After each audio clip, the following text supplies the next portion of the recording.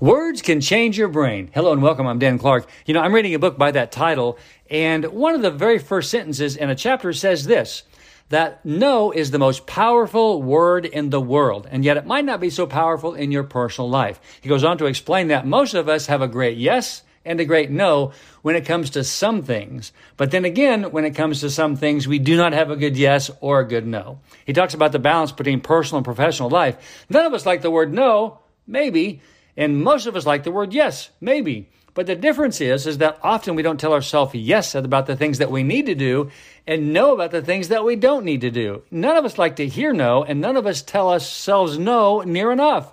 Or none of us tell ourselves yes near enough. Isn't that kind of weird? So the balance here is understanding the benefit of understanding the balance between yes and no.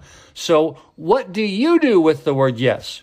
What do you do with the word no? When someone tells you no, how do you behave? When someone tells you yes, what do you do?